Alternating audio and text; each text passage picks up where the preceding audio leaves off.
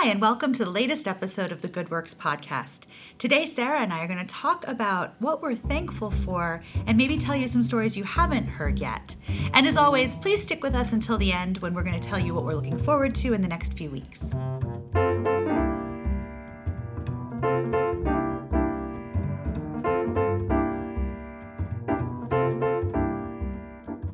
Well, hi, Sara. Hey, Randy. How you doing? I'm good. Actually feeling better now that I'm not in Handmaid's Tale garb. Yes, I know. So our last episode, we were live on Facebook so people could see us in our Halloween costumes and also here in the beautiful basement of the Community Foundation. Officially known as the Philanthro Lounge. Yes.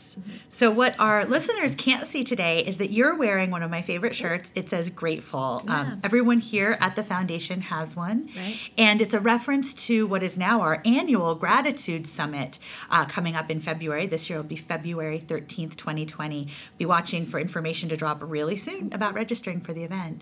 But it's especially great to be thinking about things like gratitude this week. Yeah, for sure. I mean, I think people know this time of year is the time for family and friends and to be thankful for everything that we have and the season and just all the love and joy it brings. Yeah, and I agree. And I feel like we say so often how thankful we are for the jobs we have. Yeah. That our role in the community and here at the Community Foundation, I can't imagine a better life than we get to lead with this wonderful work in front of us. Yeah. And so something that we don't talk about very often is how did we get these jobs? So here we are. We're so thankful for them, but people might wonder, how do you find yourself running a community foundation? Right. So Sara, here's your chance. Let's tell our loyal listeners, how did you go from Sara Schott to young girl to the wonderful vice president of grant making and communications? Yes, something like... It's just vice president of programs. Thank you. We made it easier. I thought we had shortened it. Thank you, boss lady. Yeah, sorry about that.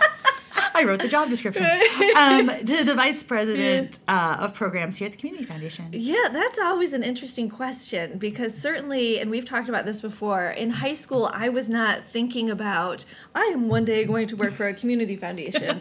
I had no idea what a community foundation was. So. Yeah.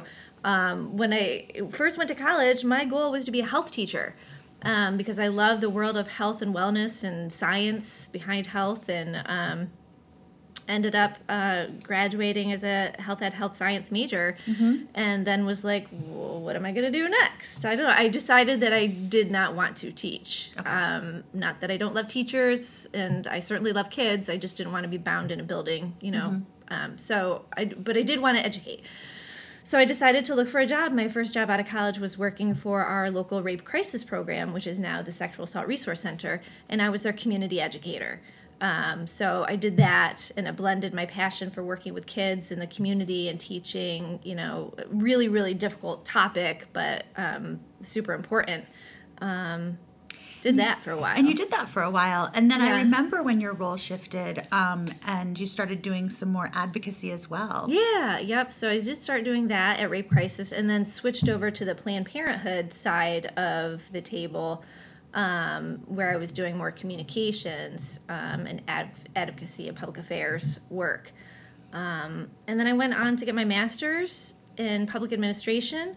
I'm feeling like I've been all over the map. No, it's weird. I think it has a real journey. To me, it makes a lot of sense, but I also had the privilege of knowing you during that journey, so it made a lot of sense as your friend. Right. So I think it was in that nonprofit world where I first understood the power of philanthropy and the whole grant world and grant writing and grant making, or started to understand that. So then it was just a matter of time where I... the position of the Community Foundation became available, and you were there already, and I had known you. Our worlds had first collided during the Planned Parenthood days, and I'm like, Randy, could this be a job for me? And boy, was it. Yeah. So, and I have to now say, Sara joined the team back in, what is it? 2007. 2000. That's what I thought. Okay, so back in 2007, and before that, I was running the grant program. And when I handed it off to her, I knew you were going to do a great job with it. But if I could have predicted how great of a job you have done with it, I would be blown away. It has grown so much. The dollars we give have grown. The number of grants has grown. And then since then, we've added things like so many more communication channels and so many more programs. That's why the title now is programs, because it's not just exclusively grant making. Right. You're out there all day, every day, spreading good words. Well, we have a great team here at the foundation. So, but what your story? So we first met each other like smack out of college. Yes, like fresh. You started a month before I did. So share your story. So much like you, when I was in high school, I wasn't sitting around thinking, how do I plot my way to community foundation leadership? I did not know community foundations existed. And so my interest, though, was very much community building, community change. So my academic background is in sociology. I did a lot of activism and sort of that kind of work throughout college. I interned at a nonprofit in Orlando, Florida, the Orlando Science Center. So fun fact, I was a museum theater intern, which means I used theater to teach kids about science. I did shows. That's amazing. I was a mosquito. Oh, wow. Yes, I did all kinds of things. One of my things, I actually had to wrestle alligators. Oh, my God. So, yeah, that internship certainly prepared me for a strange life of nonprofit leadership because... It's a strange life in general. Yeah, true. Because I actually had a lot of access. I worked directly with the senior management team as their intern. And so I saw what board looked like. And I came out of college thinking I'd really like to work in the nonprofit sector and I'd really like to eventually be in management of nonprofits. So kind of like you with educating and thinking you weren't really on a track to become a teacher. Right. I wanted to be in community building, community change, and I knew I wasn't someone that was going to necessarily have like a caseload. Right. Like I wasn't going to be a caseworker. Right. So yes, fresh out of college, I started pounding the pavement just like fresh college grads do. And I landed a job as an administrative assistant at Planned Parenthood. And I moved up through the ranks there pretty quickly and started working on fundraising and also advocacy. So something people don't necessarily know is that if you work in fundraising for Planned Parenthood, the national organization has some phenomenal conferences and you really learn the ropes of fundraising. Yeah. So I went and did that. The way I kind of collided with the Community Foundation was one of the first grants I ever wrote was to the Community Foundation. And it was one of the first, I think it actually meant the first mini grant that this foundation ever made because they wanted to try mini grant making, which is its own thing. We could have a whole podcast just about mini grants. Yeah. Okay. Yeah. So I wrote a mini grant for $500 to the Community Foundation to support our summer programming. And Sarah, you were there when we ran summer camp style programming at what it's called Carroll's Country Court outside of Addison, New York, really helping kids that otherwise don't have an opportunity to experience a summer camp style program.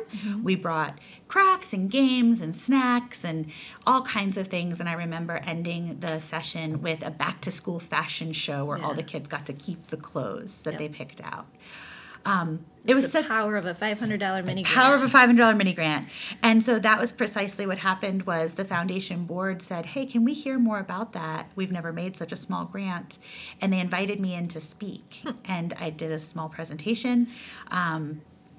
And about a day later, they were knocking on my door asking if I would come run the programs here. So it was a big decision, but I decided, let me give that a try because it was so in line with what I wanted to do. That was actually, I made that presentation in October 2001. Oh, my goodness. Yeah. A lifetime ago. Yeah. So I started here right after the holidays. It was the end of January, beginning of February 2002.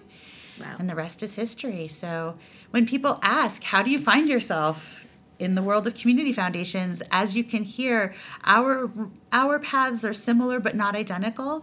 And I would say John, our finance officer, has an entirely different path. Katie has had a different path. Yeah. Nancy had a different path. John came out of more business management. Nancy came out of banking. Katie came out of direct youth services. And if we were to poll our colleagues in community foundations around the country, I have a feeling we'd hear thousands of different stories. The map. Yeah. And that's what's fun to talk to kids when they ask about, well, how did you land the job at the community foundation? What do I need to do? Or, and the answer is always so different. And basically you just follow your passion, and that road may not lead to where you think it will, but it's certainly going to lead to the place that makes you the most happy. Absolutely. And I often tell kids this because I'm asked to speak at various career days at different schools around the region.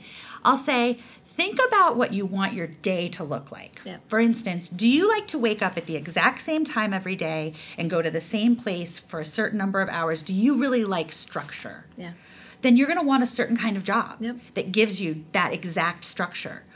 Do you like a day where every day is completely different and you don't know at the beginning of the day where the day is going to end? Well, then you're going to want a different kind of job. Yeah. Do you want a job where you're outside a lot, or do you want a job where you're inside a lot? Do you like working with people all the time, or do you prefer to work by yourself? Yep. That's the kind of thing that I think it's important to think about as you're thinking through your career ahead. Right. Is not to start with, what do you want to be? Right. I think to start with, what do you want your days to be like? Right. Yeah. And so that's the other part. I like the question that I've been hearing a lot too is not what do you want to be, but what problem do you want to solve? I love that too. I think I just saw that on Facebook or something, but it's really resonated, especially in the day and age we're in right now. I think my answer to that would be all of them. All of them, yeah. So that's why we're at the Community Foundation. Right. Perfect. All right. So Sarah, with that, now we can turn our eyes toward the next few weeks. Yeah. What are you looking forward to? Let me see. Pumpkin pie and pecan pie and turkey and leftovers. No, really, exactly how we started the beginning of this conversation. It's just the season and the joy that the season happens to bring, and all of the really cool community events that are happening. A lot of them are free. One new one I'm looking forward to is Twinkletown at Bradley Farms on the south side of Elmira. I had been to the one in Syracuse where it's like a driving Christmas land kind of thing where you see all of the lights and everything. But now we have one here locally, which will be amazing. So that's open now. Yeah, that has opened. So you can go. As we were thinking about what's coming up, the truth is everybody's doing something. It's the season. So you have the food bank with their Selfless Elf, and you have the day after Thanksgiving parade in Elmira, and you have Festival of Lights parade in Corning, and then Sparkle. What I'd encourage people to do is take a minute, and if you have a favorite organization, like the Clemens Center or you name it, take the time to follow them on social media so you don't miss out on what they're offering during the holidays. Yeah. We have the great pleasure of following all of them. So we hear about this stuff, and I feel like often people say to me, I didn't hear about that. Right. And so I'm just going to encourage all of you, go sign up for the Arts Council e-newsletter. Sign up for these emailing lists, because that's how you hear about things in time to really get there. If the Nutcracker is what you want to see, go. There are several Nutcrackers in town. So just get that smartphone out, or start Googling, or head to the library, look at the lists, check the boards. There's information everywhere, and this is a great time of year to go get it. Yeah. So with that, I guess it's time for us to make some turkey prep happen. Yeah.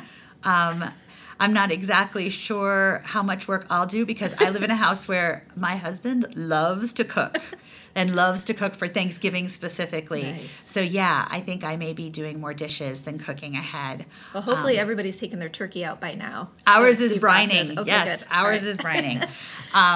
But so. All right. Well, I will see you soon. Okay. And to all of our listeners, a very, very happy Thanksgiving. We are so grateful for you, and we are so grateful that you continue to listen to the Good Works podcast.